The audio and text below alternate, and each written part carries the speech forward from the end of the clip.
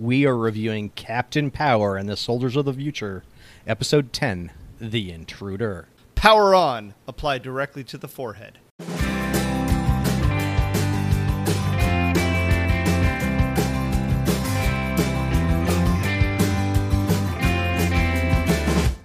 Welcome to this episode of Amazingly Terrible, the podcast with a serving of hot garbage for your face holes. I'm Matt. Hello, my name is David. I'm Mike, once again. And I'm Derek, and I always go last. Dear listeners, we apologize. This episode we've lost our deepest voiced member, the panty dropper himself, Adam. To an unfortunate bidet accident. Yeah. The water pressure was too high, folks.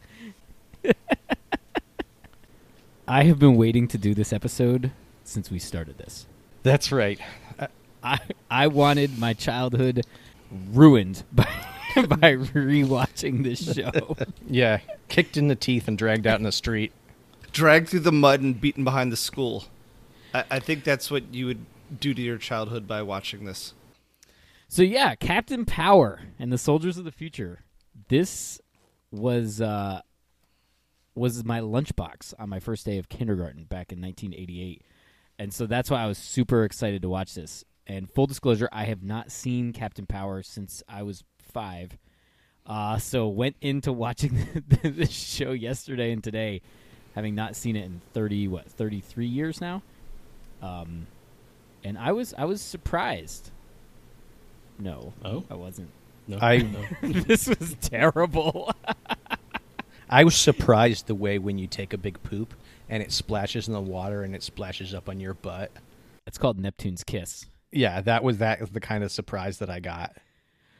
So let me give like 2 seconds of background on the show and everything else, and actually something that it was fairly surprising. So the show ran 1987 to 88 for 22 episodes, and there was actually intent when this show was produced, which we'll get to a little bit later, to have a second season of this show. Like the second season was mostly written, and it fell off because this show specifically failed for a couple reasons. One, if you do any sort of research on it, the guys who actually were in the show and who wrote the show were like, they really put a lot of time and effort into what they thought was making a good product that would appeal to both children and adults.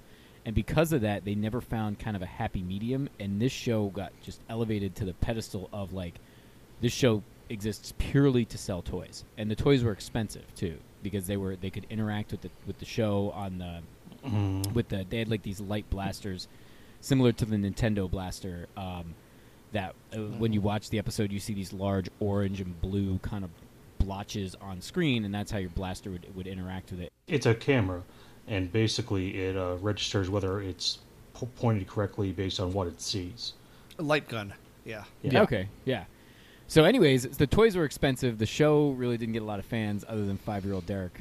And then the notes I saw was that it was too violent for kids and too stupid for adults. Yeah. Well, but if you that'll do watch it. any of the violence in the show, whew. So, first of all, two things. Mm-hmm. One, I'm amazed that you still have a picture of yourself from kindergarten that, back in the 80s before we had cell phones and parents took pictures of like, the kids eating their breakfast cereal. Like, I guess the kindergarten's a big thing. It was probably your first day of kindergarten. And Like two, he has parents. Like, he didn't just spring from nowhere. well, I don't have a built I- from body parts of dead GIs and old tank wheels. I don't have a picture of my old lunchbox, so... Oh, I'm sorry. He has loving parents. Oh. Way to clarify that. That was my picture at the bus stop on the first day of kindergarten. So, Okay, so if it was the first day of school, then yeah, that makes sense. Like, the CGI improvement from 1988 to 1998. Like, if you remember, 1998 was Independence Day and Jurassic Park and stuff that actually looked really, really darn real. And then we rewind 10 years and we look at Captain Power, which is obviously not the same Hollywood production level, but it's like you could make that on your phone these days. It's like... But so how do bad. you know? But Captain Power looks real. How do you know what that future looks like? Wait It a minute. looks Are we exactly talking like about the same Captain Power where the little bird-like things are flying around? Yeah, that's exactly what those things look like. Yes. Yeah. Bad In the future, CGI. they look like bad CGI. It looks like Star Fox. I think it's unfair to compare this show to Independence Day because that's a major blockbuster versus a children's television monetary grab. I would say compare As I was this saying, to something like what was big in 97, 98. That was like a sci-fi show, and go look at some of the CGI there. Was it And it's Reboot? just- Was Lex back then? was this show rebooted? No, he's thinking of the show Reboot. It might have been around that time. Reboot is probably better, but still shitty. Yeah. I mean, I used to think that Star Fox had amazing graphics because it was 3D back in the era of like Super Mario Brothers and stuff like that. So maybe a 8-year-old, 9-year-old kid me would have found this like mind blowing. Oh, I can guarantee you 5-year-old Derek thought it was awesome. I had the fucking lunchbox and action figures. I don't think I had any of the toys, but I really remember the show. I can clearly remember, like, the mid-season twist in the plot line. So this is episode 10, right? Yes. So, fun fact, this is episode 10 in the order that they were written and produced, but this is actually episode 9 on how they were aired. Because what would Okay. have been episode 8, The Room, was not actually produced. So that one threw me for a loop for a bit when I went to do my initial research on it via Wikipedia, of course. And I was like, wait a minute, this is saying 9, 10. But yeah, there was an episode in there that they scratched. Technically 10, and it was aired on November 15th, 1987. What episode was the mid-season twist? Like, how many episodes were in a season? Well, this is definitely after the twist. Post-twist. Post-twist. PT. So we'll just So it might have been like 7.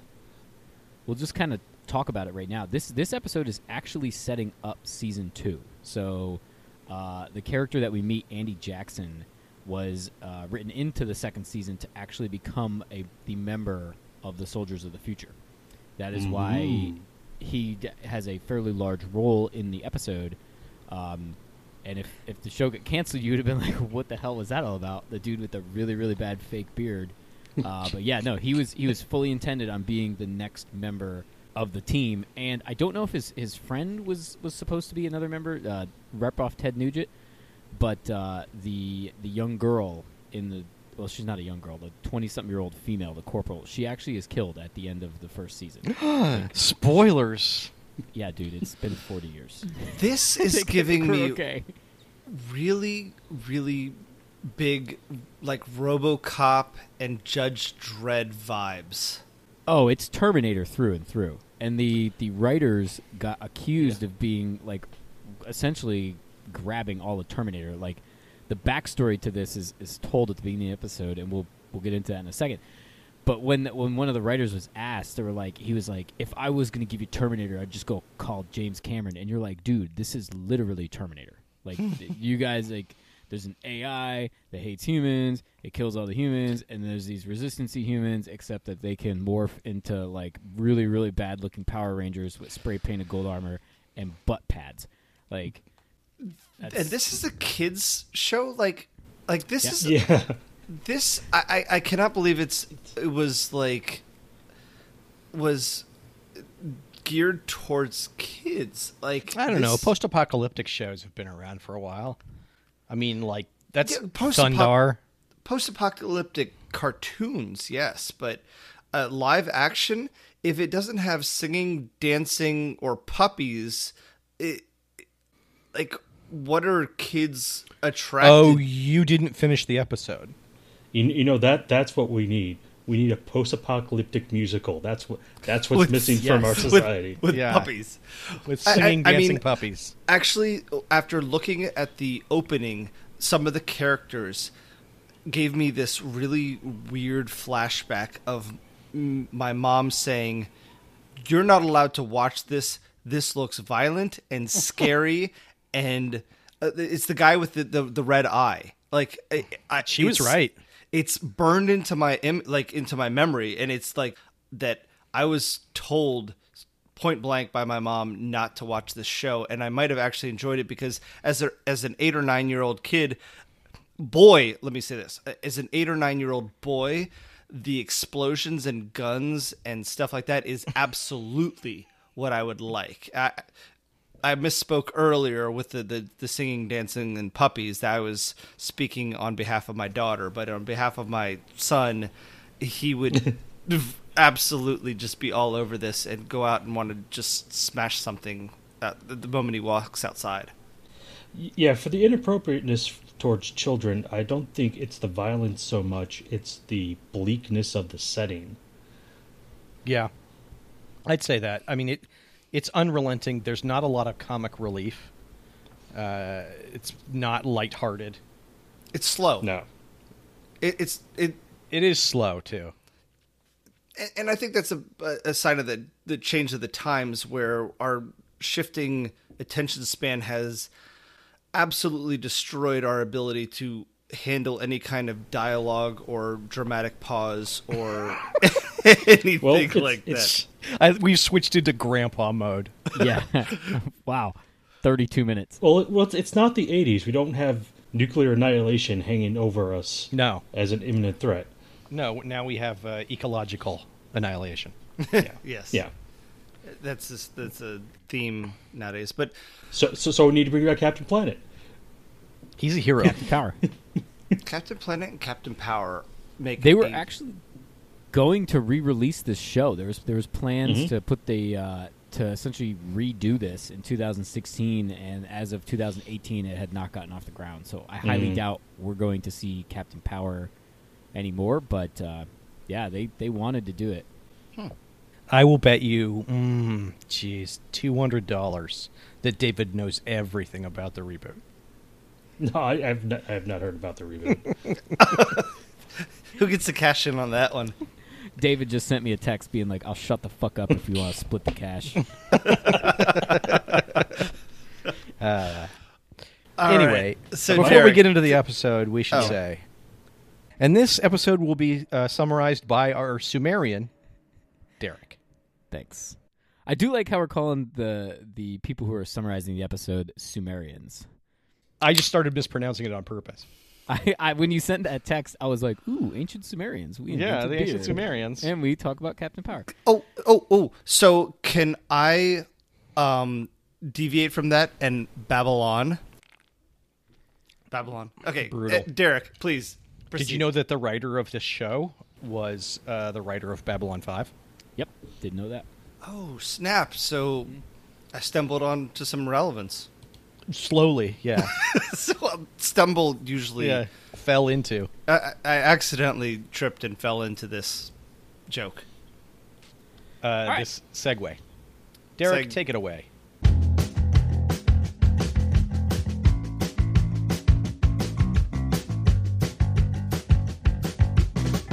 You got it. So I'll actually start this with something that I really enjoyed that the show did that I think not a lot of these shows do that we've been reviewing. And at the beginning of the show, Captain Power turns and he actually tells the story of like why we're here. So a lot of these shows, if you don't have any idea of the backstory, all of a sudden you're in post-apocalyptic space, whatever, or on some planet or whatnot. But Captain Power turns in the voiceover and he tells you basically what happened. There was the Metal Wars where man fought machines. Then they essentially killed off most of the humans. Then they created the Biodreads, which are human AI machine hybrids, and they hunt them down.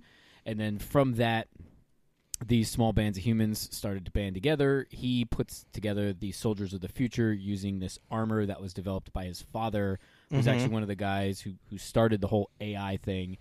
And then they fight. And I thought that was actually pretty good because I went into watching the episode and I was like, I don't remember any of this story. I just remember that there was a guy in gold armor, which in my 5-year-old recreation, or me being a 5-year-old's recollection of how his armor looked, I thought he looked like, like Master Chief from Halo. Yeah, but none of the armor looks like it fits. No, because it's really, really, really bad vacuum plastic that was like spray painted with Krylon acrylic metal fleck. Yeah. It's really bad. Like, it's really, really bad. This was it was pre 3D printing in the post 3D printing era. You're saying they were trying to emulate a technology that they knew was going to come. Yes.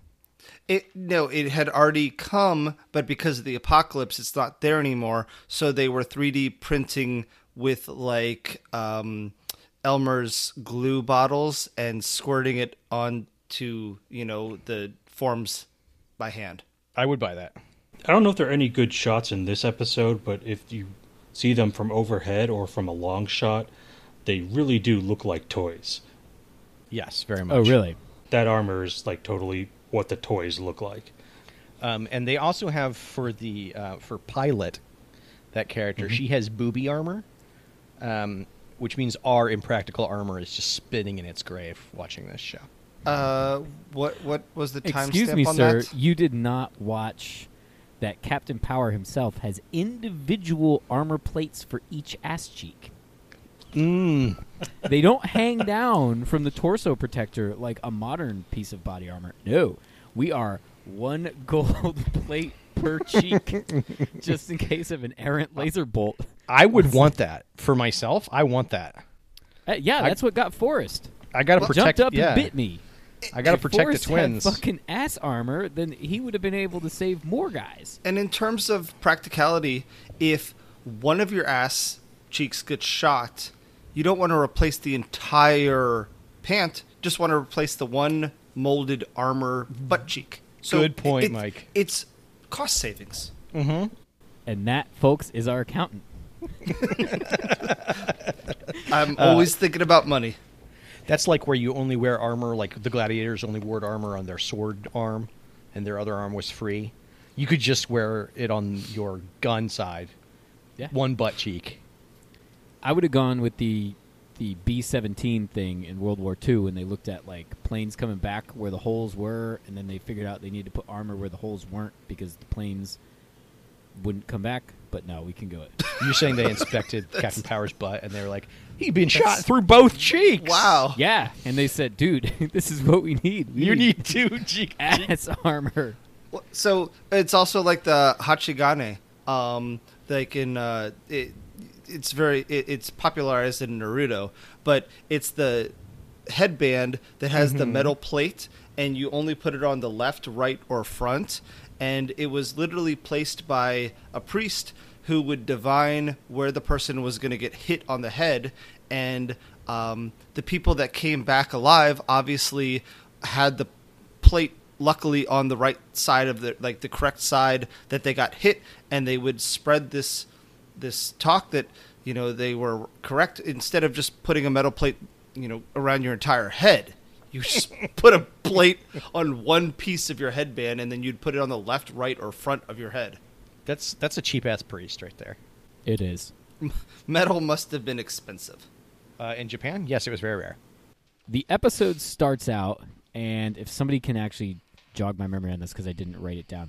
I just want to point out that at the end of the sequence, we learned the time-honored tradition that only white people survive the apocalypse.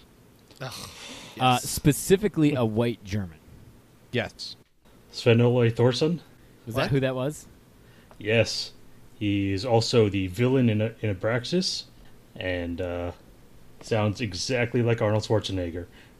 Yeah, So that's his real voice then. Well, so yeah. Once again, Well, he does that same voice in Abraxas. piggybacking on this is a direct ripoff of Terminator. True. No, I think it's more a ripoff of Battlestar Galactica, because the robot army has like a one token human that controls them. It's strong. It has a lot of strong influences in that you can smell the influence on them. You can smell the plagiarism. Yeah. There's also a ton of Star Wars ripoff that I will get to. Go ahead, Derek. What were you saying? Yeah, so the show starts out and it finds our heroes on a planet delivering medical supplies. I can't remember. They said at the beginning that they had just defeated somebody, and then some people were remaining back at base, and They were getting supplies outside of Dallas, so they're in Texas. yeah. So, anyways, our heroes are over in Texas. They exit their spacecraft, whatever you want to call it, and then we are introduced to two dudes who are hiding behind a hill. One guy is wearing Princess Leia's cap from Return of the Jedi when she was on Endor. He got his whole outfit from the Star Wars Moons of Endor playset. Yes, he did. And then the other guy robbed Ted Nugent and stole his cowboy hat. They're observing the craft through their binoculars, which is a very, very meticulously applied blue filter over the actual footage with a binocular-shaped cutout in the middle. Hey, I have one of those spoonie hats. It doesn't really do anything other than be like, oh, and then some beeps and squeaks. And bloops. Don't forget about the beeps and the bloops and the swoops and the sweeps. They're looking to break into the spacecraft, which they do, and the guy stows away as the humans, or not the humans, sorry, Captain Power and the soldiers of the future, I guess I should say, return to it and then take off and head back to base. Yeah, and the main spy is called Red Dog. He's Red Dog 1. Yes, which is important a little bit later. We also get a scene right in the middle there while he's trying to break into the transport ship of Dredd, our main bad guy, who looks like he's a Borg with a TeamSpeak headset that's sliding off one side of his face. Watching them, and I guess he's always watching them. We have a real Skeletor situation here. Well, no, actually, there's a drone that shows up in the frame right before it cuts to him. There's a CGI. Looks honestly like one of the floating eyeballs with wings from the Zelda series. Yep, but the beginning of the scene, he says, "Oh, Captain Power, once I figure out a pattern to your movements, then I'll get you," or something like that. He's clearly always watching Captain Power. Yeah, I would. So the backstory on this guy is that Captain Power's dad and this guy were developing an AI to take control of all the bio. I forget what they called it, but the sense they in the future in 21. Were they called biodreads before? Yes. Yeah. So in 2132, all the countries had developed essentially drones, like robo drones from Shadowrun, right? And the whole thing was no humans actually had to participate in combat anymore, and therefore countries would fight wars with these drones. And so what Captain Powers' father and the guy who is now Lord Dredd were trying to do, yes, thank you, they were creating an AI that was going to take over all the biodreads and essentially render them incompetent so that the war would be eradicated. Well, Taggart got upset that it was taking too long, and so he injected himself into the system to give it a human conscience. Well, at that point in time, AI came alive, and it melded them together and created Lord Dredd. Is this a situation of life imitating art, or it seems like they have predicted the proxy wars that of, these, basically drones fighting the wars for us. Well, see, Mike, it's a little different for us in that our enemies can't afford drones, so it's just a proxy war for us. They are actually dying. Well, we're liberating them from their oil. Mm-hmm. Right. So, there's that. Anyways. My question is, they're going around digitizing people, right? Yes. Isn't that basically the singularity? What of a bargain! You all promised me flesh! Aren't all the humans now in, a post-scarcity utopia inside of the main database? So isn't, Captain Power just cock-blocking people from an awesome afterlife? It's the Matrix question. It's the point where he's like, I know this is steak, and I know that this is what's telling my brain what steak is supposed to taste like. It's that whole point. Mm-hmm. But then Dozer kills him. Do the Borg like being Borg? Probably. I mean, if everyone is happy with this singular consciousness and they're all powerful, then it seems pretty awesome. It's the opposite of the American ideal of rugged individualism, so that's why the Borg is so scary to Americans.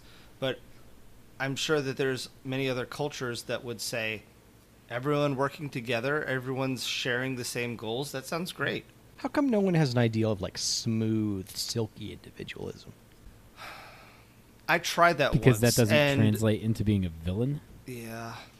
I guess.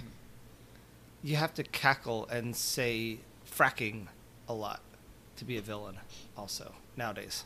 So Red Dog successfully stows away on the ship as they return to base, and cue the next scene.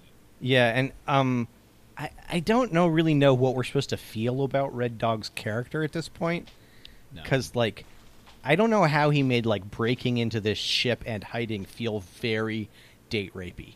He's just creepy the whole time. The entire episode, including the very the end of the episode, Yes. when he gets the hand, literally the hand grenade removed, like he's a dick about it. He's He's- real creepy the whole time. Yeah. Yeah. He's the kind of guy who like wouldn't turn around if you were going to change your clothes. Yeah, I think you got a good point there. You would like take off your shirt. You're like, "Hey, we're going to go swimming," and you'd like take off your shirt, and he would just be standing there in the door to your room staring at you. All right, so we then get a scene where Lord Dredd is in his essentially the volcano, right? Like what's it called? It's, Volcana? Volcana, yeah, which is evidently outside Detroit. if you read any of the lore on this, it's somewhere in Michigan. Seems legit. I do think that Detroit would turn into a volcano in the future. A metal volcano. And kind of the big takeaway on this one is he's talking to the AI and whatever there. Overmind. Yep, Overmind. And then he comes out and their attempt at comedic relief is this garbage can of a robot named Lackey. Lackey's Yes. the best character. I figured you'd like Lackey. First of all, Overmind looks like the worst anal bead ever. Overmind looks like one of those things that you'd buy at Spencer's Gift back in the day. Yeah, sure. Lackey is part of the mid-season twist. Oh. So now, what's the name of the really big Bio-Dread that shows up later? I don't know. He should be named Tank, but they already named one of the heroes Tank. Right, one of the characters' name is Tanked. Yes. Anyway, he was supposed to be like mass-produced. The Bio-Dreads were starting up a factory to create a whole bunch of him, but then like the heroes like sweep in and like cut the power source. Not quite in time though, because they managed to produce 1.5 of these new Bio-Dreads.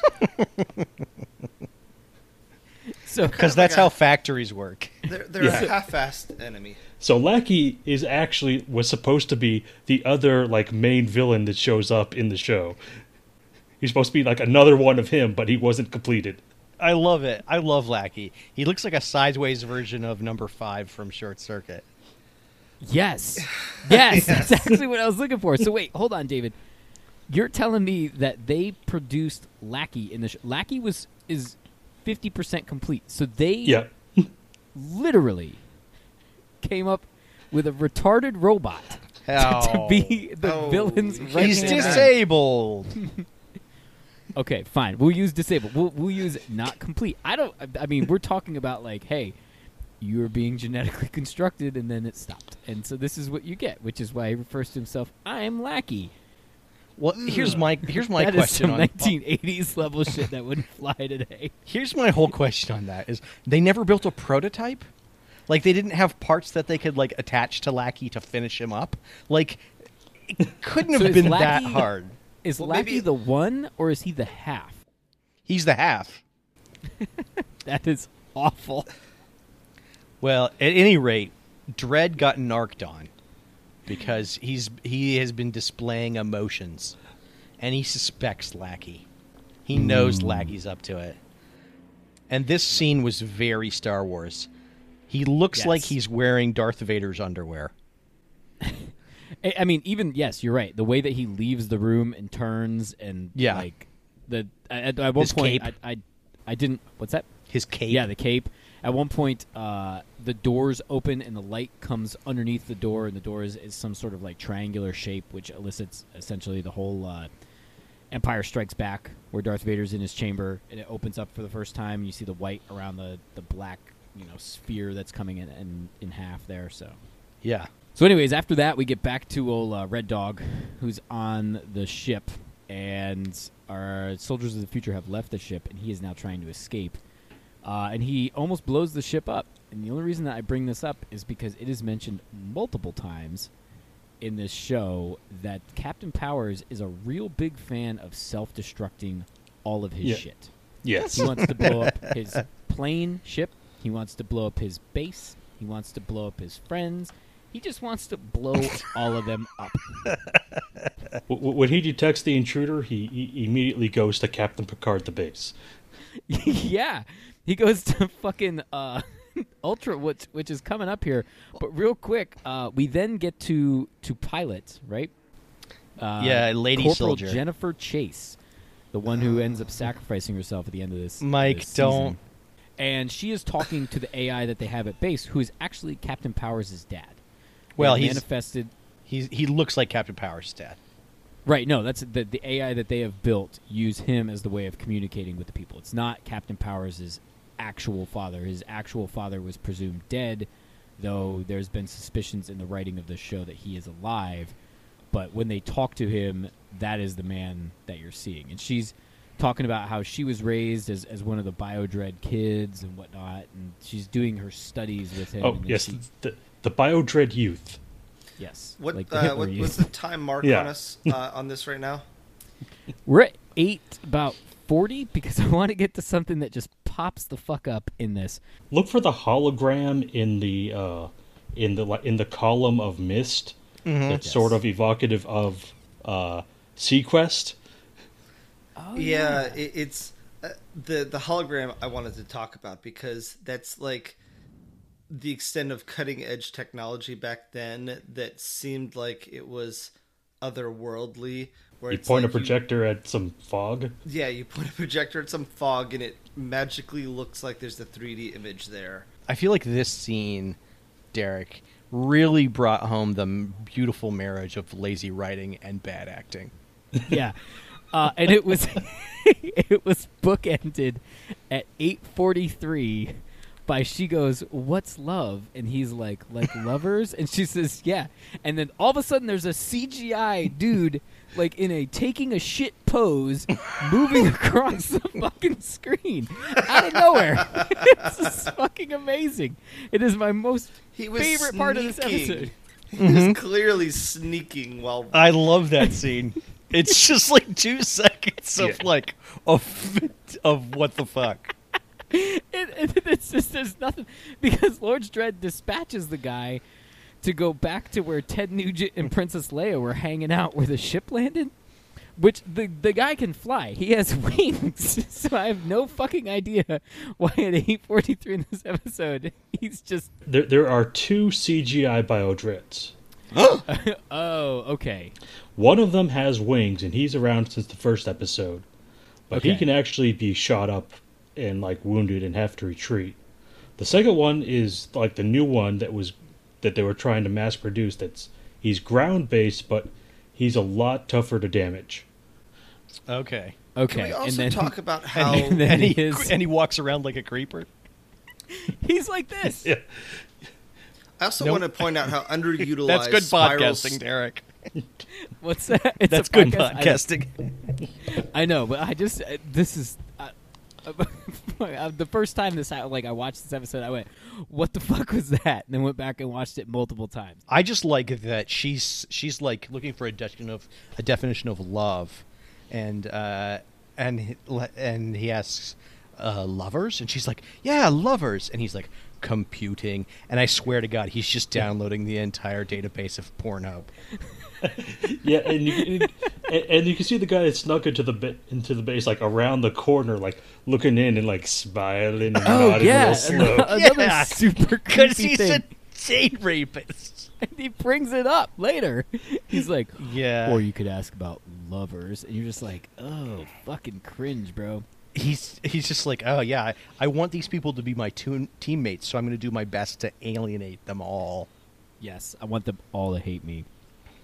So it's about that time he puts out a communication to Ted Nugent, and all of a sudden that is picked up, which then prompts Captain Powers to put on an ultraviolet alert, and then mention blowing the base up. That's very Yeah, again. dangerous. Ultraviolet is the most dangerous alert. Yeah, he's like, set condition ultraviolet. We might have to blow our base up. And you're just like, okay. It's an alert so extreme you can't even fucking see it. Yeah. So anyways, they... by the way, did you notice that the base had a spiral staircase in it? Yes. Okay, thank you. I was going to talk about how underutilized spiral staircases are. Other than the fact that they're...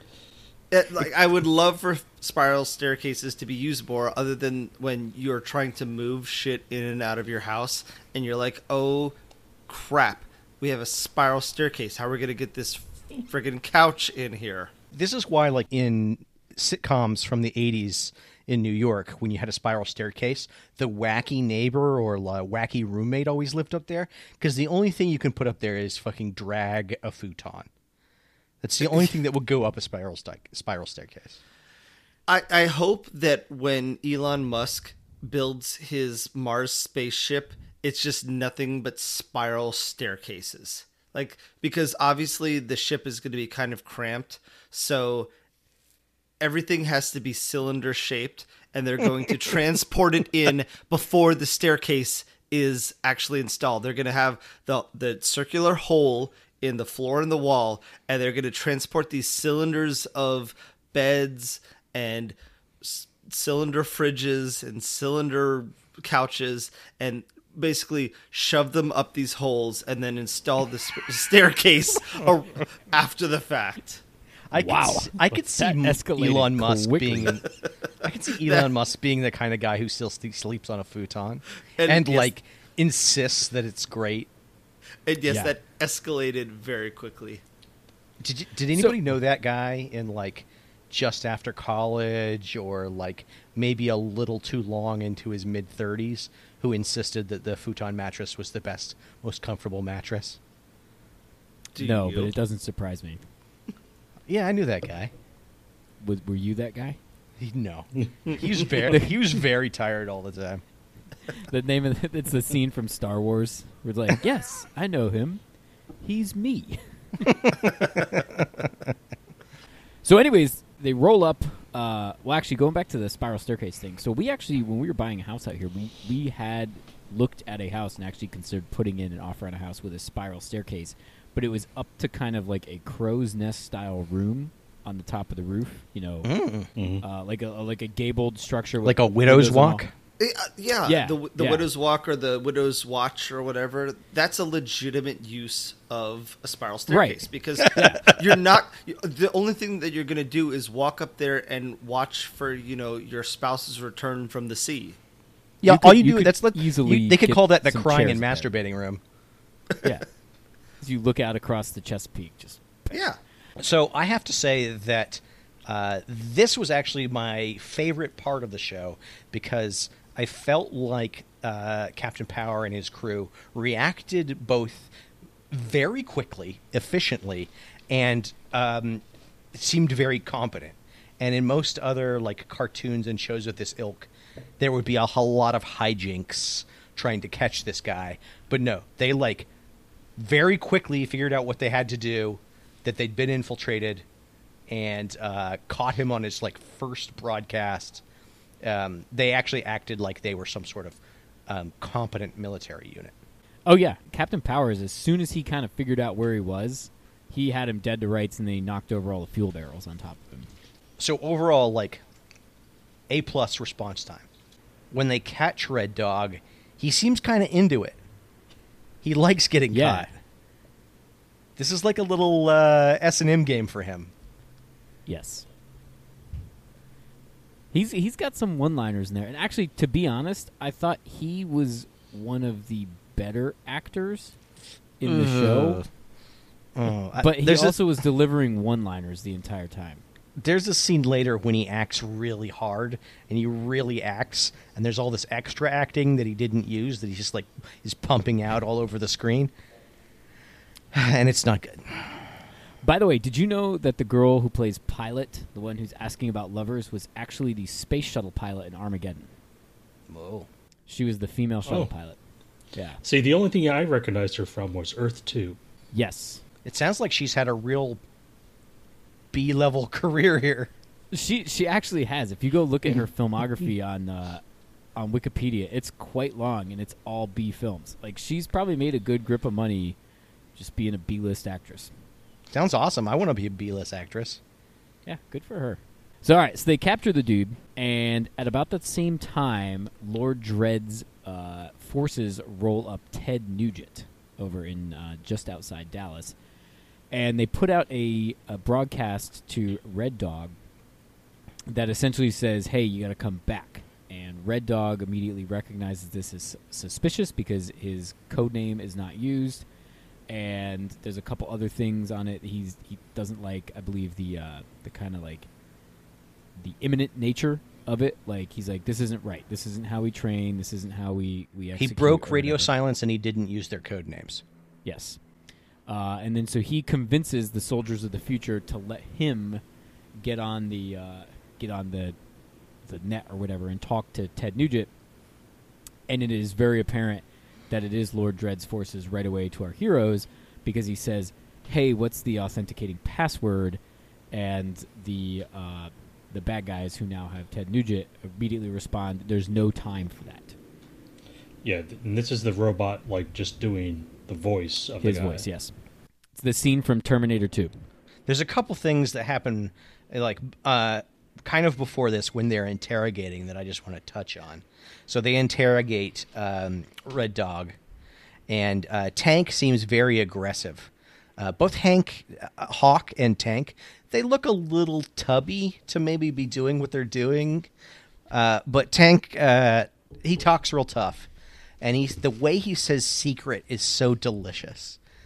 He says it like the word secrete. It's just, it's so beautiful the way he says that particular word. Is it like moist? It is. It's deliciously terrible. And then, just before they're going to go out, all of the soldiers of the future, they power up through a sequence of putting their hands very close to each other on lights, and then they are sort of electrified into having their armor on. And this whole sequence is really watched by Red Dog like he's found a peephole into the girls' locker room. Like, his facial reactions are disgusting Porky's levels horrible. He's so creepy. I can't figure out what his fetish is. He might be a sub. He might be a technophile. I don't know. Yeah, he likes it quite a bit. Oh, he's quite pervy about it. Is that where you? I'm actually going back and watching it right now. Where he's like, yeah, good podcasting, Derek. It's that meme of Vince McMahon that goes around, where he's in his chair and it's the ascending levels of stuff. And Right. he gets more and more excited. So it shows our heroes in their armor. My favorite is how Captain Powers' visor is never like directly across his face. It's always his hat is always like hilariously off kilter. yes. His armor looks absurd. It's terrible. This is the part where we get to see his butt plates, by the way, Thank where they God. turn and walk out. Let me see if I can get a timestamp on it. It only is But when one they butt turn and plate, w- by the way. He's got individual gold plates on his ass cheeks. All right, I'm at 1322, and I see they are segmented, but it's one clear butt plate. All right, there you go. This is the scene where Red Dog acts so hard that he almost dies from so much acting. In which he, for the team leader of the team he's trying to join, he threatens his life if he's not allowed to do what he wants, which is really what I want in a team member. He does that multiple times in the episode when he brings up like, we want to join your team. He does it at the end too. He's just like, what's your call? And you're just like, oh, dude, you're not vibing with the team dynamic here. So he's threatening his own life. Yes. My question is, did those helmets exist back then? Like, could you purchase one as a child and wear it? Because if not, that is a goldenly missed opportunity. Hell with the toys and the action figures. If I could not wear a off-kiltered helmet, that is a goldenly missed opportunity.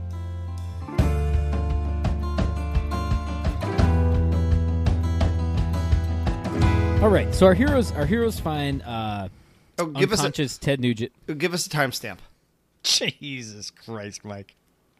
for the know, for the like viewers. 15, No, 20. for you, because you haven't watched it. Yeah.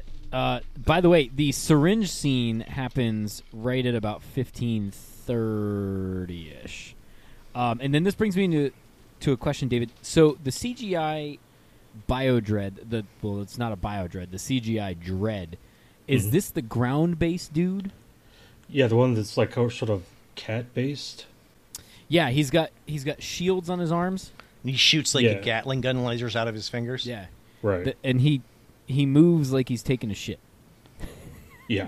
Yeah. So yeah, right at about they give him this syringe to the neck, and I don't know if I'm the only one who picked up on it, but it is very clear that the syringe doesn't come in contact with his neck to give him the sleeping solution at all. It looks pretty Like- bad. It's really bad. That brings us very directly into the next mention of Captain Power wanting to blow stuff up. Is he puts a grenade on the wrist of Red Dog, and he says, "Hey, if you betray us, we're going to blow you up. We've got a time bomb strapped to your arm." That's not some terrorist level shit. Yeah, and then he just boots him out of the flyer to go meet all the baddies on his own. Yeah.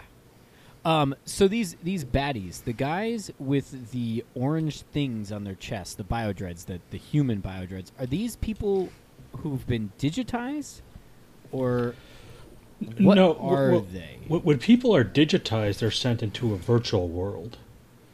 It's Okay, like so they're- it's like in Captain N, like that kid was digitized. Okay, then what is? Who are? Because are they supposed to be robots? I mean, it's very, very clear that the CGI dude is a robot, right? But then Right. he has a bunch of other forces around him who are wearing silver bodysuits, and then they have these orange, almost A-shaped things on their chest. Yeah, the Are they big supposed to glowing be- red targets. Yeah, those are supposed to be. Those are the things you're supposed to shoot out with your airplane toy. Yeah, Right. Yeah, they're biomechs. Yeah, those are the cheap robots that they can actually mass produce. Okay, gotcha. But there are also the Dread Youth, who are, I think they have like open face masks, okay, and they're like, I don't think they're in this episode. And they're flat out humans. Yeah, they're humans. Open face sandwich. gotcha. So yeah, so they kick Red Dog out. He's got a grenade on his arm. He goes and he finds Ted Nugent, and all of a sudden, the Dread Mech, Biodread, whatever you want to call him, the guy who was taking a shit, moving across screen at 8:43, shows up, gets the drop on him, and what happens? He says, "Get him," or something to that effect. And then the soldiers of the future open up with their blue blasters versus the bad guys with their red blasters. Yeah. In Well, yeah. the This was back when the laser tag was huge. Okay, I found the big robot's name. His name is Blastar, wow. Blastar the Bumbarian. with Okay. 2 R's. Yes. Oh, wow! So rad. dude. That is that whole like IP appropriation that this show has done. Like, wasn't Thundar 2 R's? Yep. Yeah, And so was Bravestar. yeah. I wonder. So Okay. by adding a Do letter, you does think it that really? that? We'll get to the one universe theory. Yeah, we'll but get to does, Do you does think that, that really- that was a basis for the upgrade Double D for her Double pleasure D. joke Yes, in Idiocracy? it had to be like Because if that's the case, that's very intelligent in my opinion. the extra D is for a double dose of pimping. Yeah, upgrade. So this whole fight scene is pretty intense, actually. Like, I was kind of surprised. Like, they don't just, like, shoot off individual lasers. All of their guns are essentially machine guns in some of the later scenes. Except the bad guys. The bad guys have single shots. The good guys have machine guns, and then the CGI dude has 5 fingers worth of machine guns. Yes, but they're not strong enough to penetrate a single tree. Like, the lasers are effectively stopped by saplings. Yeah, birch bark is resistant to lasers. I didn't know it's that. a known commodity. So yes, lasers heat up, and trees have a lot of water, so the water absorbs the excess heat and therefore dampers the destructive effects of the laser. So you're saying, like, on the inside, these trees are essentially, they're boiling to death. I would assume that these lasers are probably microwave. So yes, they boil the inside of the trees, but the trees show no outward sign of destruction. Right. It's elementary. Well, I guess I got a science lesson.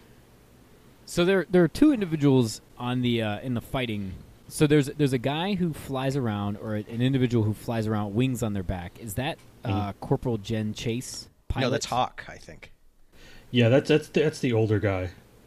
Okay, and then who rides the airborne bicycle? I think that's Baker. Oh, that would make sense. Yeah, that's because he's on a scout bike. No, Yeah. another ripoff from Star Wars. He's on a speeder bike. Mm-hmm. So, anyways, they engage with the Biodreads.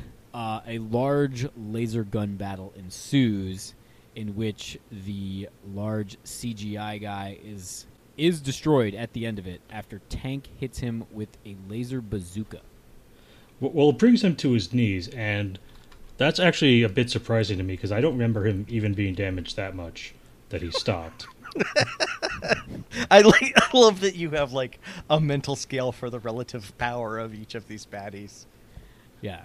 Yeah, I mean, that's why they built, like, those ground-based guys. They're trying to build those ground-based guys because they're so much tougher to bring down.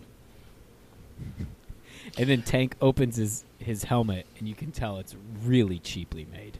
Like, he's, like, tries to get it open, and it opens, and it's off-kilter. Just like Captain Powers. Also, if Yeah. we want to get into the science of things for a moment here, Yeah. the bad guys have red lasers, and as I said before, the microwaves are actually invisible, so you wouldn't be able to see them. So if they're shooting out red lasers, they would be on the lower wavelength end of the spectrum. So the bad guys are closer to microwaves.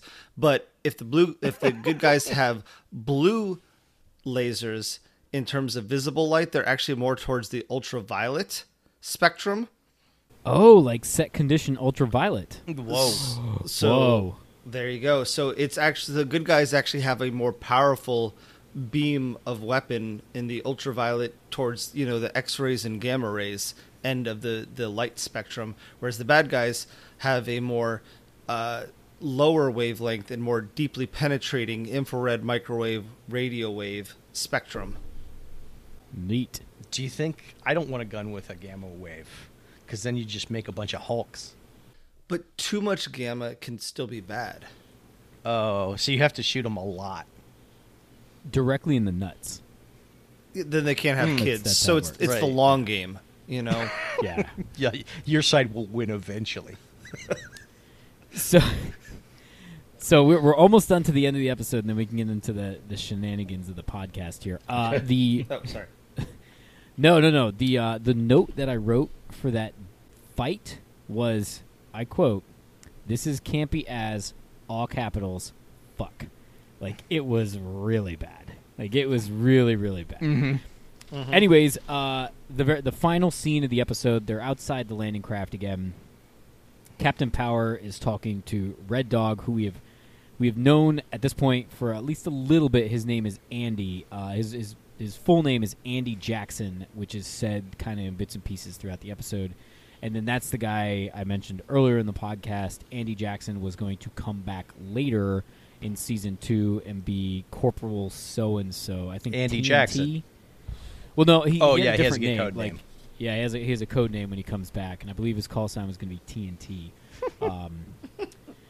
But anyways, he's talking to Captain Powers, and he's like, "Yeah, we wanted to join your team," and just like Matt said, he was being real creepy about it. He was like, "Yeah, so I watched you guys change, so I should be on your team." Yeah.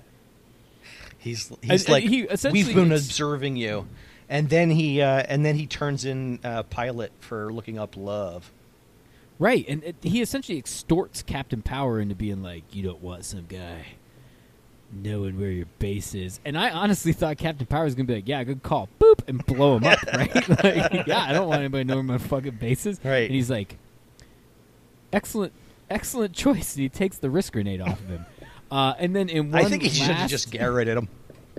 yeah, Just- in one last move of like creepily licking his lips, like he looks at Pilot, who's evidently the underage girl here who came from the Bio-Dread children, right? Who's trying to figure out what like romantic love is, and he's like, "You can teach her about lovers," and you're just like, "Bro, what the fuck is this shit?"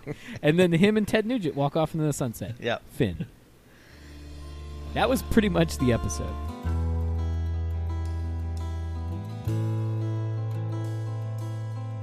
Yeah, he has no people skills. No. I mean, I guess if you were like some dude in the apocalypse and Ted Nugent was your sidekick fighting robo-mech humans, your people skills would go out the window. So they're going to replace the only woman on the team with a Southern general in season 2. They were going to bring another female in, and that female was going to be Captain Power's love interest. But it didn't happen. They didn't No, make because season 2. they didn't make season 2. They wrote a whole bunch of episodes. They're available on Wikipedia, but they never Yeah. produced them. Because the So, show and- is garbage. It's terrible. It's so final- bad. Final note. We can get into the jokes here in a second. Final note: in the credits, they have one of the sequences for the game too. And it's I don't- always I the don't same know what- sequence. Oh, it's always the same. Yeah, for every Yeah. episode. And Okay. It's I essentially was so gonna you can say- rack up points. Gotcha. I thought it would have been cool if it was different every time. It would be You know, certainly as you- less annoying. But David, Anyway, so that's Captain Power. Man. So if he gets promoted, does he become Major Power?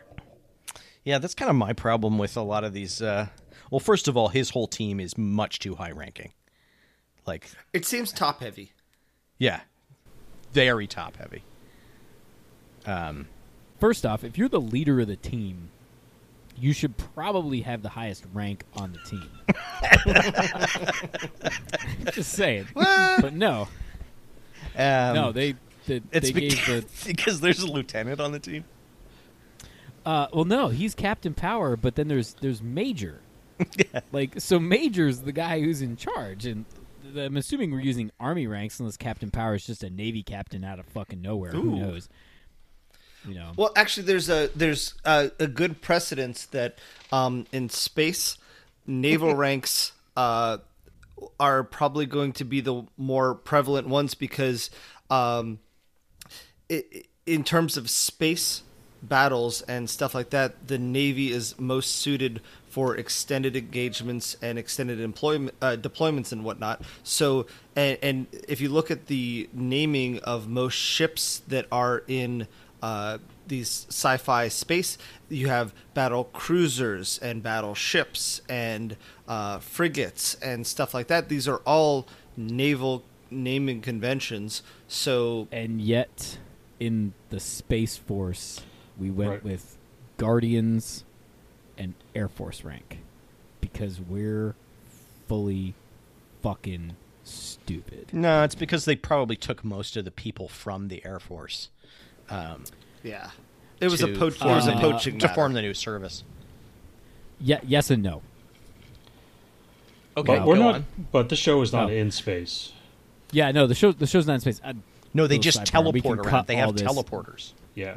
the reason that the Space Command was created was because each service had their own doctrine of space, and that there were certain semantics that you could not use. Like, you could not use space and warfare connected together in the same sentence or paragraph or page or whatever. You could not connect them. Well, yeah, the Outer Space though, Treaty of 1987 prohibits the weaponization of space.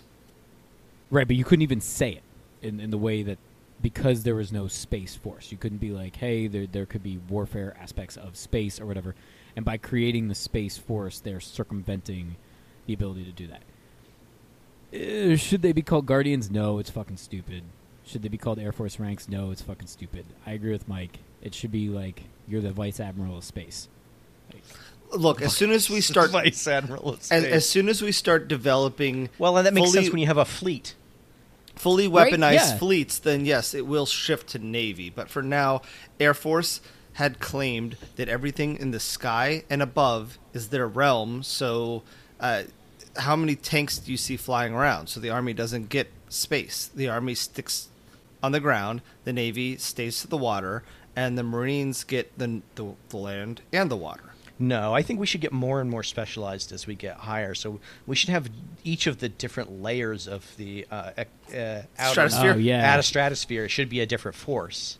the troposphere tribe. Yeah, yeah. Fuck yeah, dude. Yeah, I want in the on that. ionosphere, that gets it. The ionosphere warriors, whatever. Each one gets its own distinct branch of the military. Yes. So at some point, they'll get high enough that they could be called angels. Jesus Christ. That's better than fucking Guardians. Hey, I'm just saying. Well, I can see Anyway. how you look at the armed forces, Mike. Hey, Archangel. yes. How cool would a rank of Archangel be? Would you be? Here's the question: would you be Archangel Michael? Like Archangel Michael, that's badass. No, your first name is deleted in the military. This is my rifle. Anyways, so back to Captain Power. This show, even though it had a very, very special place in my heart, being the first lunchbox I ever owned, is objectively fucking trash. Oh, it's such garbage. It's so bad. The acting is terrible. The writing is terrible. And it's funny because I read a bunch of stuff about how the writers of this show were very, very... They were upset that people were like essentially being like, oh, you're ripping off Terminator, Star Wars, whatever. And they're like, no, we're writing our own show. And you're like, dude, this is so bad. Like, there's no... Wow. Here's my suggestion on that. My suggestion is, what's his name? The writer, Solinsky. Do you guys remember? Yeah, it's something like that. I mean, but think about it. The guy who wrote it, Straczynski, Yes. wrote Babylon 5. Yes, and I Babylon think he 5 was- parlayed this show to try to get him those bigger gigs. So he really talked it up. It was a stepping stone, right? Or was this before or after? That's what I think. he was one of the writers on Thor. Like, so he's got some stuff there that you're like, wow, okay, you wrote some really good shit, but you also wrote Captain Power. Now, he was born in 1954, and Captain Power came out in 1987, so he was 33 years old, so he would have been a new writer at the time, and they're like, here's some trash. Write some shit I for it. think he must have talked up this show to get some of those higher level gigs, because he goes to Babylon 5 very quickly.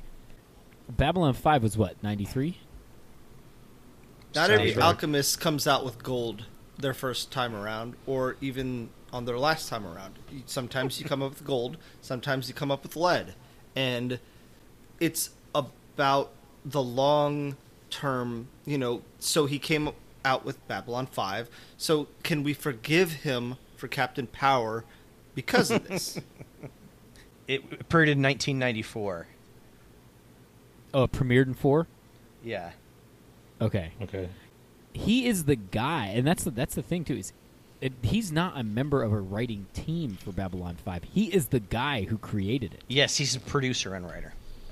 Yeah, like there's no like he's the Spielberg of Babylon 5. Yeah, he's That's the Gene it. It's him. Roddenberry of that particular little disgusting verse. Look, You can't say that every piece of shit that you ever put I out liked Babylon 5. I've It's never going actually to be- seen it. is going to Huh? be good. I've never actually seen it. I think I saw like 15 minutes of one episode and I got bored. It doesn't age well, but it was a good show back then. Again, it's heavily CGI based, and The CGI back then was Mickey Mouse level shit. it's quite a leap above this show, but still. It was better than this. Well, I'm sure it had a bigger budget than this. I think I quit. I think it was. I didn't watch it because I couldn't understand what was going on because so much of the plot was so long term. I think that's Yeah. probably what happened. Okay. Well, it's like watching Star Trek back when we were 5 years old. It didn't make sense to us, so why would we watch it? So Captain Power had a budget of like 1,000, or not 1,000. That'd be terrible. Like about $1 million an episode. Wow. Like Captain Power was well funded. Yes, that's why one of the reasons why they quit making it as well, because it was much more expensive than a cartoon, but the viewership wasn't. Yeah, this was CGI in the 80s, so even though it was terrible, it was still really expensive. Well, this show was really, I think, to back up what you said, Derek, this show was a trifecta of bad acting, bad writing, and terrible effects. Yeah.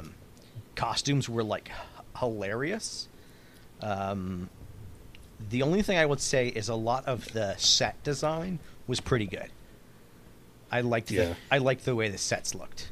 They spend all their money on sets. Yeah, it was really there in the 80s grittiness. Yeah, like there was a couple scenes where they have like this like computer on a dolly tray kind of setup that they spin around, and like the whole control center was there was like some cool little touches and bits when they did them. I actually also liked the exterior, like the scene where the fight took place, or where Ted Nugent got the sleeping, injection in his neck or whatever. And one of the things that it reminded me of is, what was the Star Trek episode that we were talking about, where like the pool of evil or whatever, and it kills Armus? the.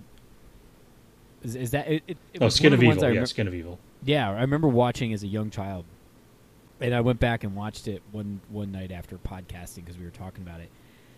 And that set, and this is Star Trek, which is Star Trek is an established franchise, been around for 70 years now, right? Mm-hmm.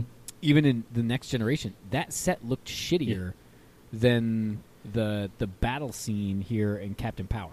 Yes. Like it conveyed post-apocalyptic, like I feel like I'm describing a wine. It's got notes of Terminator. Yeah, like and the a little blocking, bit of The Last of Us. the blocking, the acting, the way it's shot is all horrible, but the actual locations and effects in the background were very competent. It looked like it didn't feel cheap, but it also didn't feel like they had any money. Like that's the feeling was I got. They were very good, but they were given no money to work with. But they did some really cool stuff.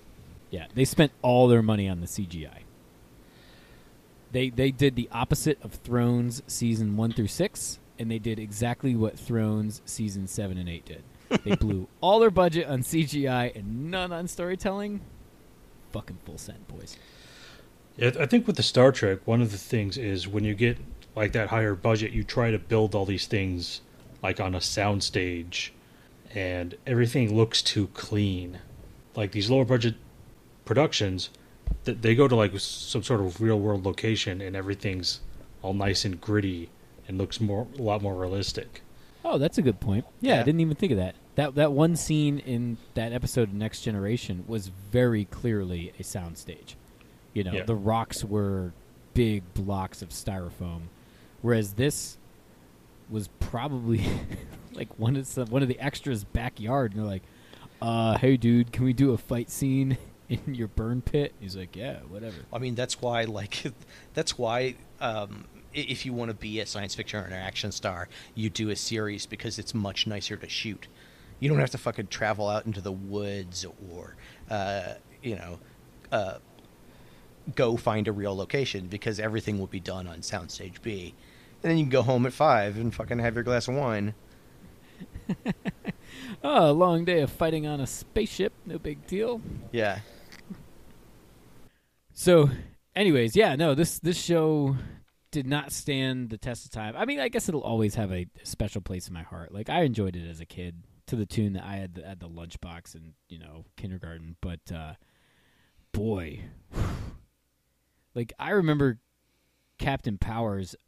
Like, one of the big glaring things for me is I remember Captain Powers' armor being awesome. Wow.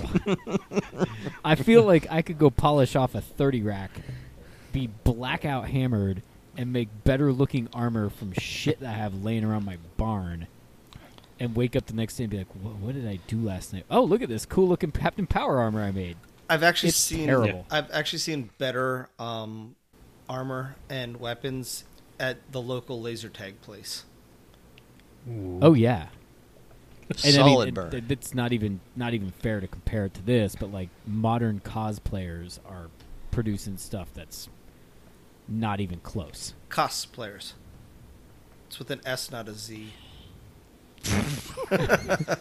Derek, Holy you make me sick. holy shit. Wait. Time out. It's not a cosplayer. Oh, Derek, disgusting. It's just Hold on. Did anybody else in this fucking video chat know that it's pronounced GIF and not GIF? Because it's an S, not a Z. I had no fucking idea.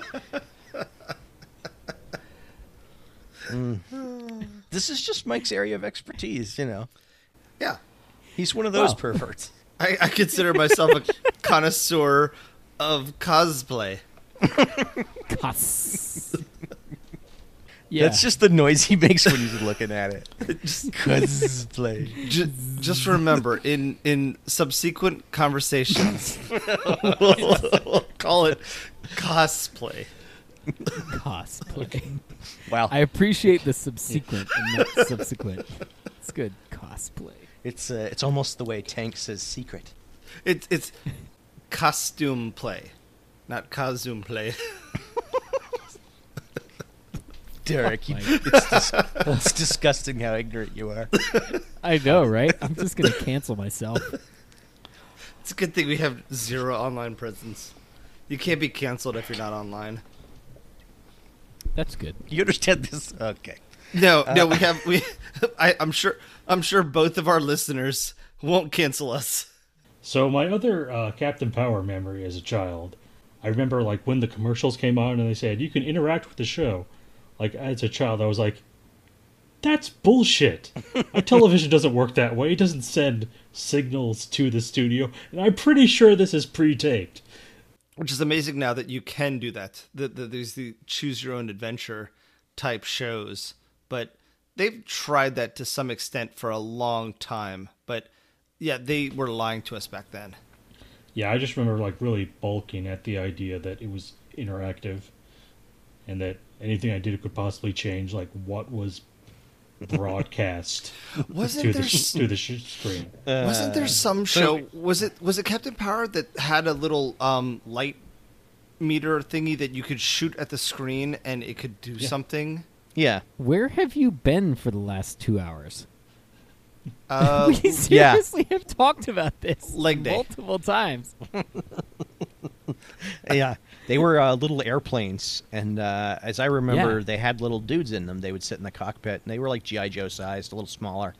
And you could, if you did one of the videos, it was possible to quote unquote get hit by one of Yes. the lasers on the show, and too many hits, and your little guy would pop out of the cockpit. Yep, he would eject himself. You could also eject him from a button on the top too. But yeah, Matt, it was once it racked up whatever the count was for however all that worked. But I feel like it would have been like shoot. I have no idea. Shoot. It could not have been very hard. Again, Derek, great visual work on this audio podcast. Yeah.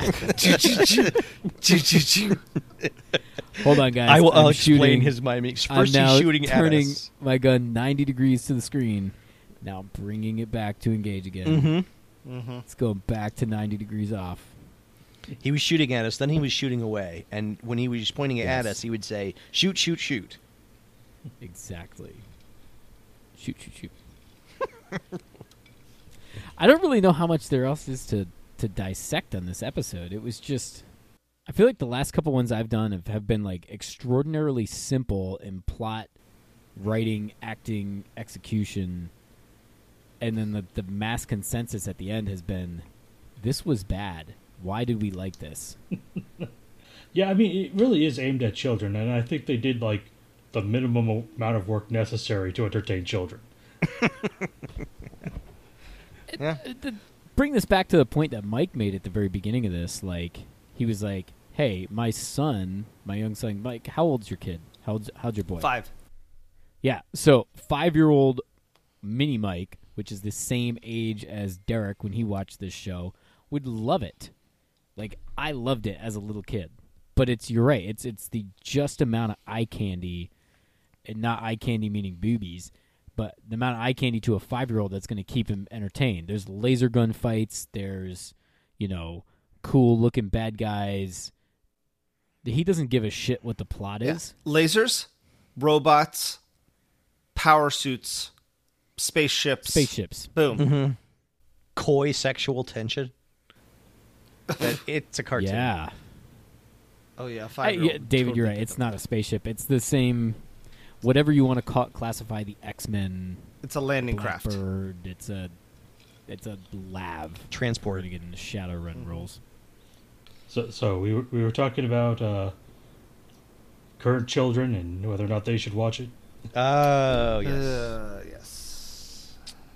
Matt, I'm gonna go with nope. It's not good. Also, it's very confusing as to whom it's speaking to, so I'd be afraid they'd hear something weird. And the parts that's for kids are not good. I would say generally there's nothing abhorrent about it. That, with lasers and guns, my son will pick up a stick and say pew pew pew. So it's not like the shows that have swords and clubs and things that he could try to, pick up a stick and bash my daughter over the head with. It would be more like he would be standing a ways away and saying pew pew pew, and anything dialogue-y he wouldn't understand, so he wouldn't get the whole lover thing, like that whole issue. So he would just see robots and lasers and bad acting, which is exactly how he would play. Is, if you've ever seen kids play, it's the worst acting ever. I was good when I was a kid. I'm sure you would have made the SAG Awards. I was good. Derek? So my answer to this would be no, because I think if I was going to be like, hey, watch this show with lasers and all this other, there's so many better options to choose from. Okay. Like, there's just from that, like, it just wasn't good. Yeah. I'll tell you what. I would buy my son a lunchbox of this show and let him go to school with it. That is, I think, as a parent, if I had to support the show in any way, it would be the lunchbox route. Yeah, me too. This show sucks.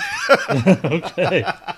Wow, like, I'm really trying to stretch this one out, and I'm like, we've only been going for 2 hours, and I'm just like, I swear, like, 15 minutes into this show, I was like, I'm not going to have a lot. Like, there's not a lot to dissect with this one, other than this is just shit. I don't think we need to set the precedence that our raw files have to be 4 hours long.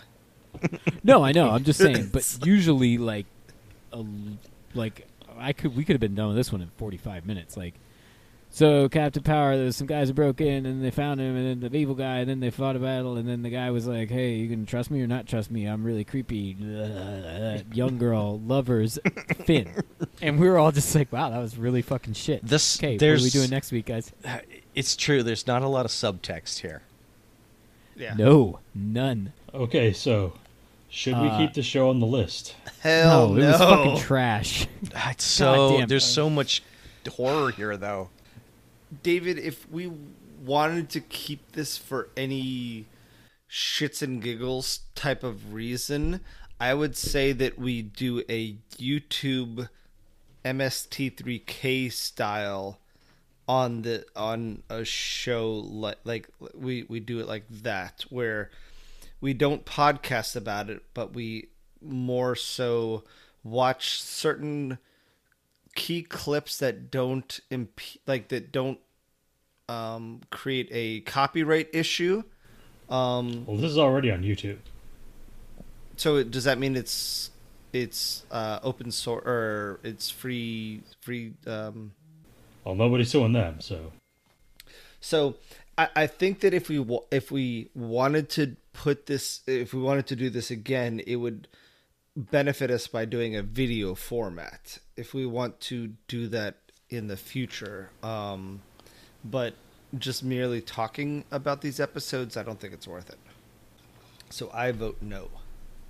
I was going to go with a pretty weak yes, but I'm also open to the idea of Matt animating storyboard formats.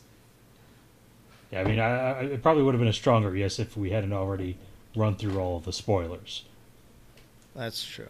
See, I feel like we're being mean because I think David loves this show. No. I mean, this is amazingly terrible. This is It really is. It's quintessential. Yeah. This is like just the random. What the hell is even happening that we're looking for? I'm with you, David. So bad. This is the kind of stuff that David would make me watch, like at a anime con while we're like waiting for the next panel or something cool to start. We would like go back and he would make me watch like clips from something like this. It was so bad that there was like a coalition of concerned mothers who campaigned against this show, thinking that the whole purpose was to sell toys and Satan to their children. Ah, Satan. Well, toys Like- certainly. Oh, I know. I'm just wrapping up the Satan Yeah. from the whole 1980s D&D. Like Satan's got better things to do. It's like I would have put my name on this project. He was busy slowly, yeah. introducing opiates to everyone in the 80s. He might if he was like, I made money at every level. It was just real bad. Somebody sold their soul to Alan Smithy to create this project. Yes. I think we should keep it. No. Oh, did I talk you into? No, I always wanted to keep it. Okay. It's horrible. Fine, we're doing a video format then. It makes us all dumber to watch it. Let's message Adam. So hold on, David. Before you do that, let me ask this question, because this is the Eli Manning NFL Hall of Fame question. Is the purpose of the podcast Who's Eli Manning? to talk about things that are amazingly terrible, and therefore keep the things that we think are terrible to continue to talk about them, or is it for us to continue to watch the shows that we liked watching? I think it's for us to decide. We don't need to know. We don't need to decide if it's either one of those. God damn it, Matt. Wait, what? Yeah, see, what I'm looking for is a different episode going to be significantly different that we'll have something to talk about. Yes. So, yes. In that framing it that way, I would vote to keep it, because this episode was about as shallow as it gets. We still haven't even gotten to the one universe theory, so we gotta. Well, we gotta we're circle about back to around. get there, but let's declare Adam has voted no, so that's 3 no's. Okay. Yes. It's out. It's out. Does anyone want to posit anything here? Oh my God. When does this take place? They say in the opening. 2132 is when Lord Dread and all that bullshit get created, and then I believe it's 15 years later. Well, thank 2132. Thank So goodness for. it'd be 2147. I'm, So this is 50 years before Star Blazers.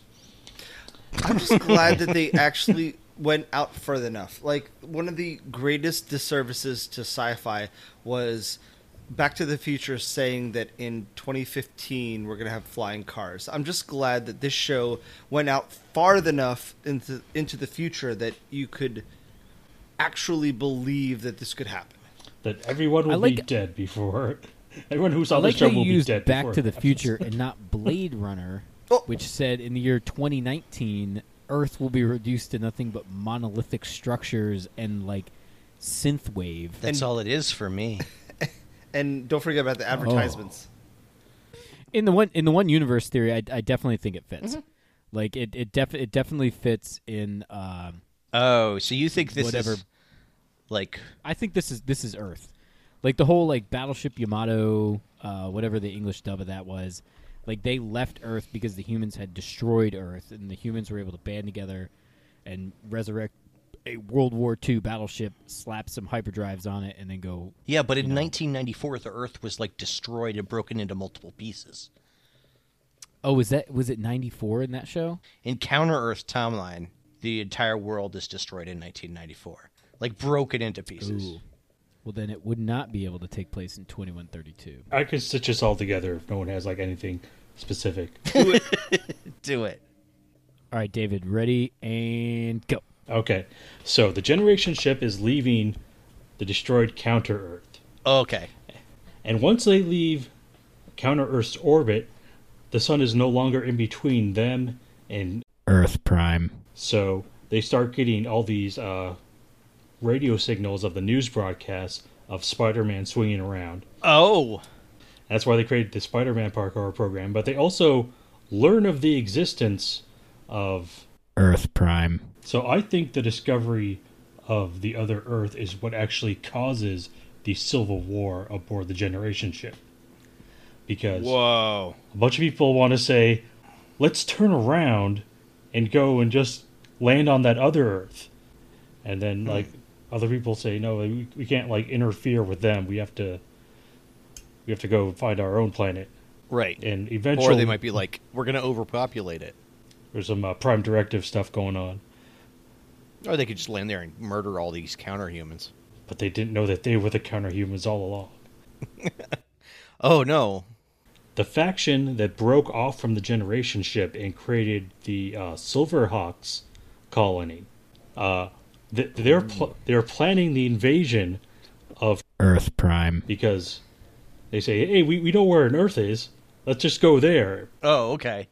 So they gather their forces, and they are the Biodreads that invade Earth Prime and destroy it. Because you can see in the opening sequence that silver hawk-like thing that flies around. Yeah. Whoa. Oh, yeah. He's got the same wings. Silverhawks. Oh, my God. So, did the Silverhawks bring... Do you think that they corrupted the AI that Taggart and Powers were working on? Yeah, I think they adopted all the technology. We're seeing the basis of their technology. Do you think Copper Boy infiltrated the AI? Copper Kid. Well, weren't all of the Silverhawks just aspect of an AI that had split itself into multiple personalities? They were, they were were essentially genetically constructed superhumans that wore Lycra metal suits. So she recombined herself in Overmind to take over this planet. Damn. But ultimately you think they're not successful because they... Or do you think this is the beginning of the Silverhawks empire? Well, in Silverhawks, they were doing the training programs of, like, where Earth was. Ah, okay. In the solar system. So this is when they've invaded. This is when they've gone back. Oh, okay. Totally makes sense. So we're seeing, like, the other half of Silverhawks, and it's all of the robots that are attacking Captain Power.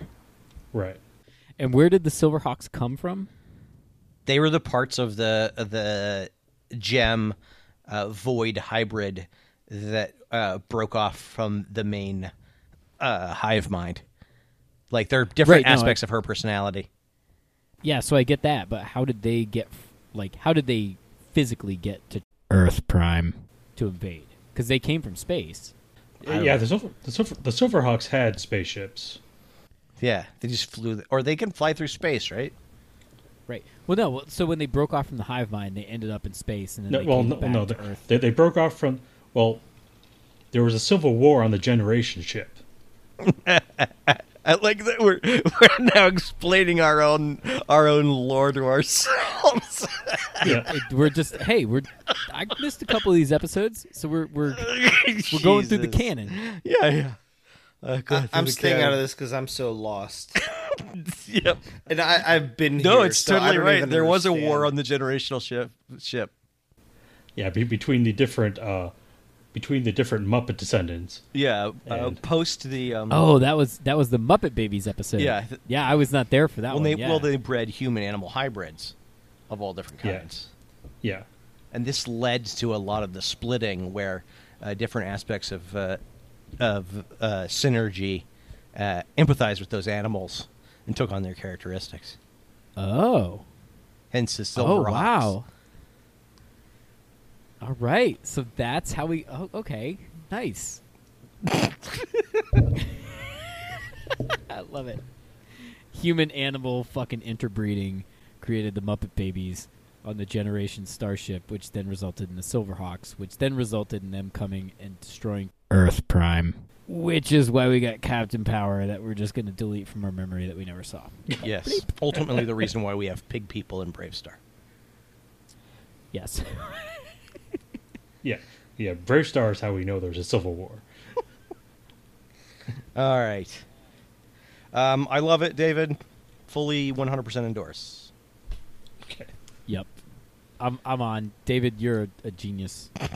Like, seriously, you're going to be remembered up there with, like, Rembrandt and Mozart and Michelangelo Yeah. as the guy who I see him created more the as one like universe. an Ovid character, like someone who spins the entire mythology together. Yeah, so Odysseus. Like, he just created the thing that connected all the 80s cartoons. We're going to build statues of him. That's right. Well, He's going to be super jacked in the statues, too. first of all, his legend must fall into our oral tradition. So we've now become bards of David's greatness. So we need to pass those around. What pose is he going to have? Like, one of these? Again, this is a This- podcast. I know. which heroic pose, listeners, is David gonna? David. I like how gonna Adam's espouse? not here for one episode and I take all of his ideas. I get credit for everything. There you go. Oh, dude, you're the fearless leader. All right, David. What are we doing Yeah, next? what's our next segment? All right, still to come. Samurai Pizza Cats. In 1 week. What index is 572? Ooh, 572. 5-7. Okay, next highest we go to 571, right? Next highest. Okay. Oh, gotcha. We've got the Weird Al Show from 1997. That's... No, 571 is lower. Oh, then it'd be Where on Earth is Carmen Sandiego? We rolled it again. Again. I love it. Can I call in a mulligan and go for a reroll?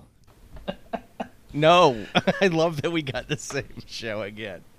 This is teaching us that what we keep on the list matters. I would like to opt out. I mean, there's so many good shows in here. Tasmania, Tailspin, The Woody Woodpecker Show, I'm still waiting for DuckTales. Pornhub.com. I mean, the whole point of the Powerpuff index Girls. is to reduce the chance of this happening. Well, No, I love it. David, you should go buy a lottery ticket tomorrow. So, David, what are the variables going into the random index? So the more episodes of something we watch, the lower the chance of us re-rolling it.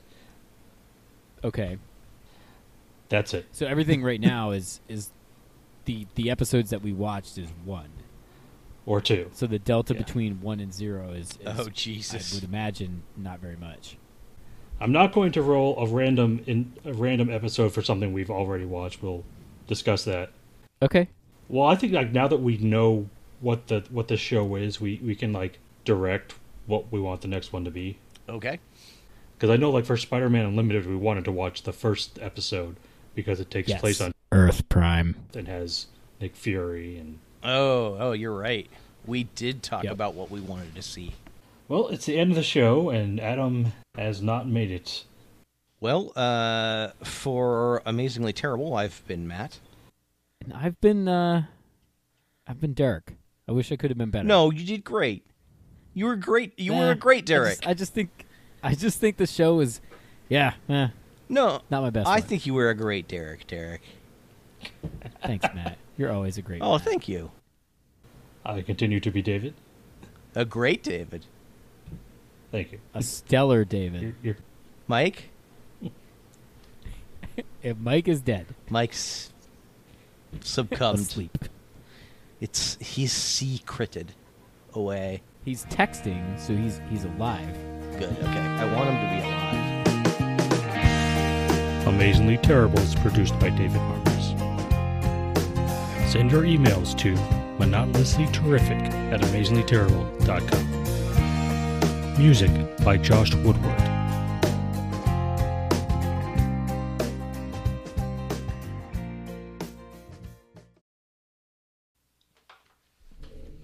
Did we already stop? This is Mike, and I'm signing off. Fuck.